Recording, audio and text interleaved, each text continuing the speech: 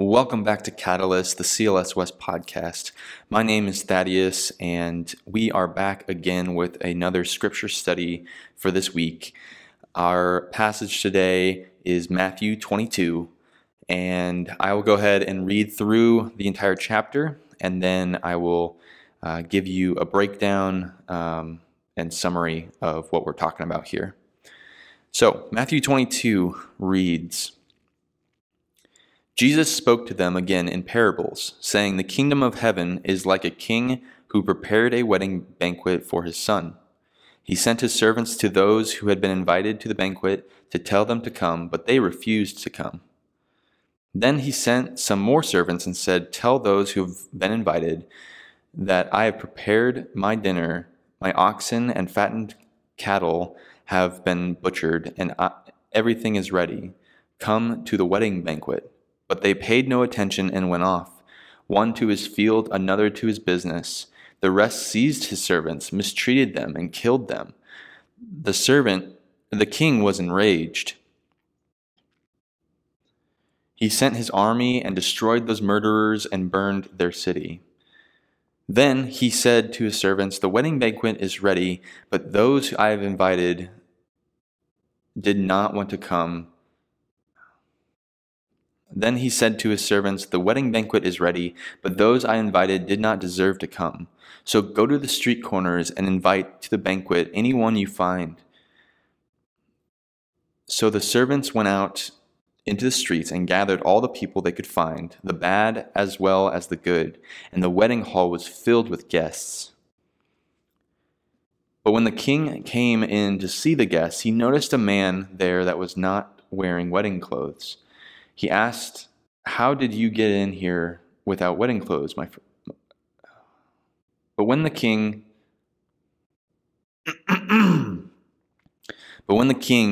came in to see the guests, he noticed a man there who was not wearing wedding clothes. He asked, 'How did you get in here without wedding clothes, friend?' The man was speechless. Then the king told his attendants, 'Tie him hand and foot and throw him outside into the darkness, where there will be weeping and gnashing of teeth. For many are invited, but few are chosen.' Then the Pharisees went out and laid plans to trap him in his words. They sent their disciples to him along with the Herodians. 'Teacher,' they said, 'we know that you are a man of integrity and that you will teach the way of God in accordance with the truth. You aren't swayed by others, because you pay no attention to who they are. Tell us then, what is your opinion? Is it right to pay the imperial tax to Caesar or not?' But Jesus, knowing their evil intentions, said, 'You hypocrites, why are you trying to trap me? Show me the coin used for paying the tax.' They brought him a denarius, and he asked them, 'Whose image is this, and whose inscription?' 'Caesar's,' they replied. He said to them, 'So give back to Caesar what is Caesar's, and to God what is God's.' When they heard this, they were amazed. So they left him and went away. That same day, the Sadducees, who say there is no resurrection, came to him with a question. 'Teacher,' they said, 'Moses told us that if a man dies without having children, his brother must marry the widow and raise up offspring for him. Now there were 7 brothers among us. The first one married and died, and since he had no children, he left his wife to his brother. The same thing happened to the second and third brother, right on down to the 7th. Finally, the woman died.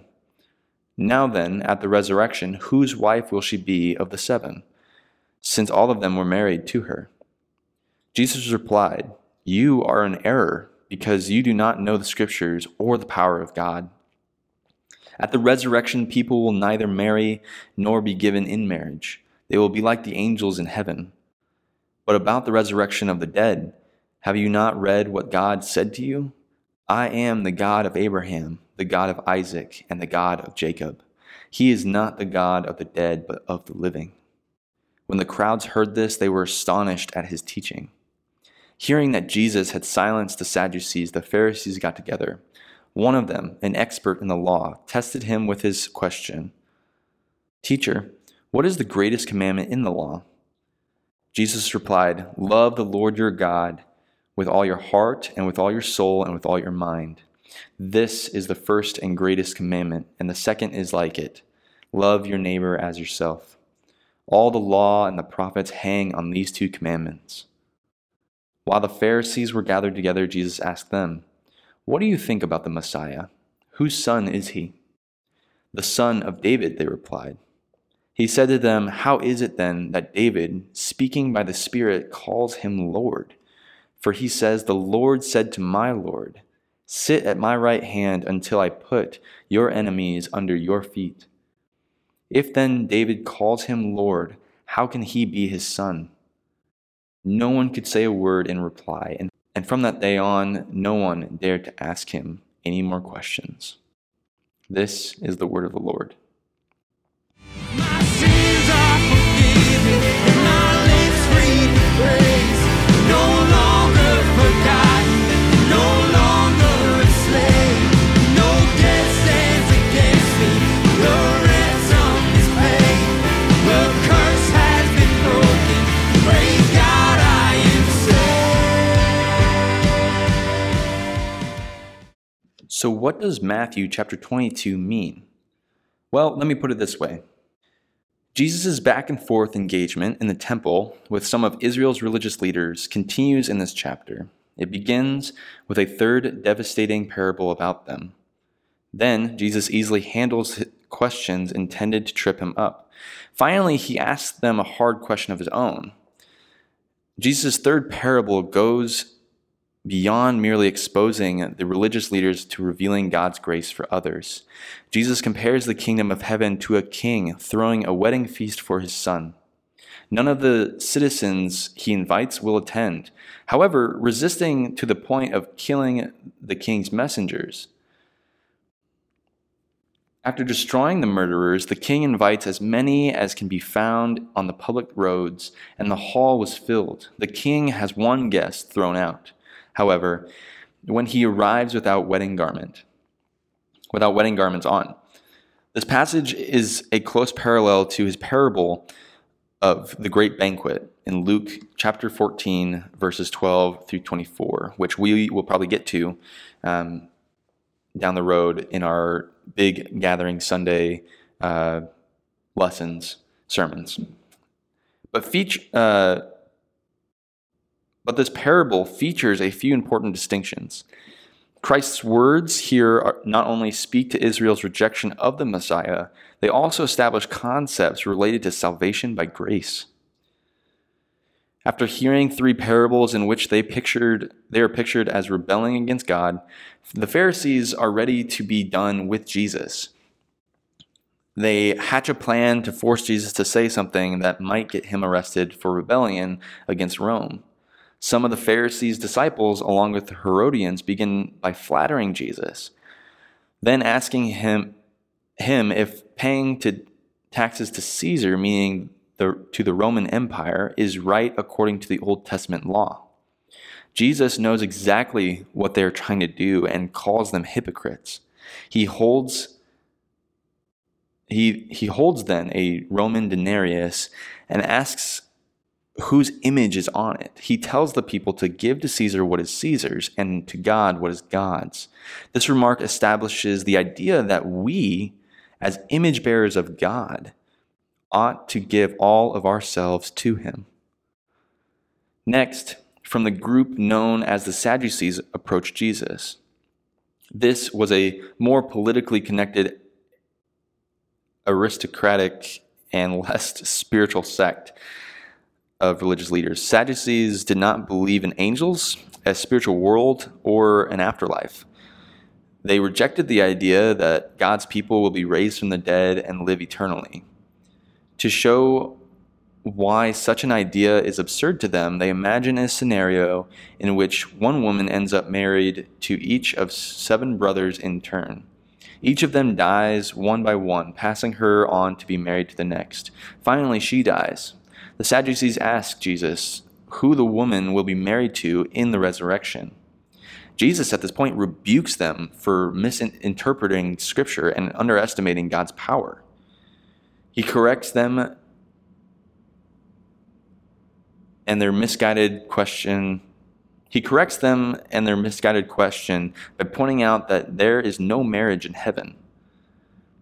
This answer also establishes that both angels and the afterlife are real. He then asks them why God would claim to be the God of Abraham, Isaac, and Jacob if he is the God of the living and not the dead.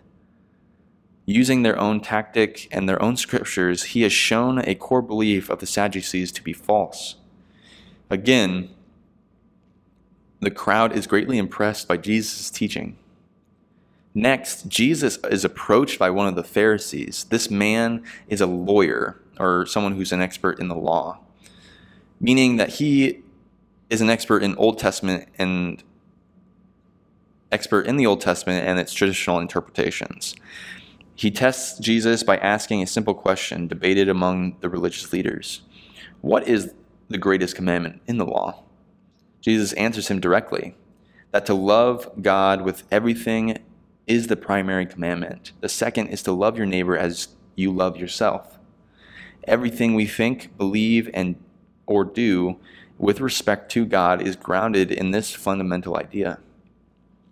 Finally, Jesus asks the Pharisees a challenging question of his own. Whose son is the Christ? They answer rightly that the Christ, the Messiah, is the son of David. Jesus asks how that can be, since David called the Christ my Lord, quoting from Psalm 110, verse 1.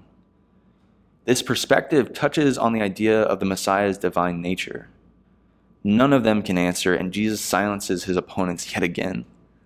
At this point, Jesus will deliver a devastating critique of the Pharisees, leading to his heartfelt mourning over Israel's rejection of God in the next chapter of chapter 23. So there you go. That is the breakdown of Matthew chapter 22. Continue to read on to Matthew chapter 23 tomorrow. And if you are just joining us for the first time on Catalyst, I encourage you to join in on City Light's 2-year Bible reading plan. Currently, we are in the Old Testament book of Jeremiah and the New Testament book of Matthew. You can start at any time. You don't have to start at the beginning. You can start today. You can start tomorrow.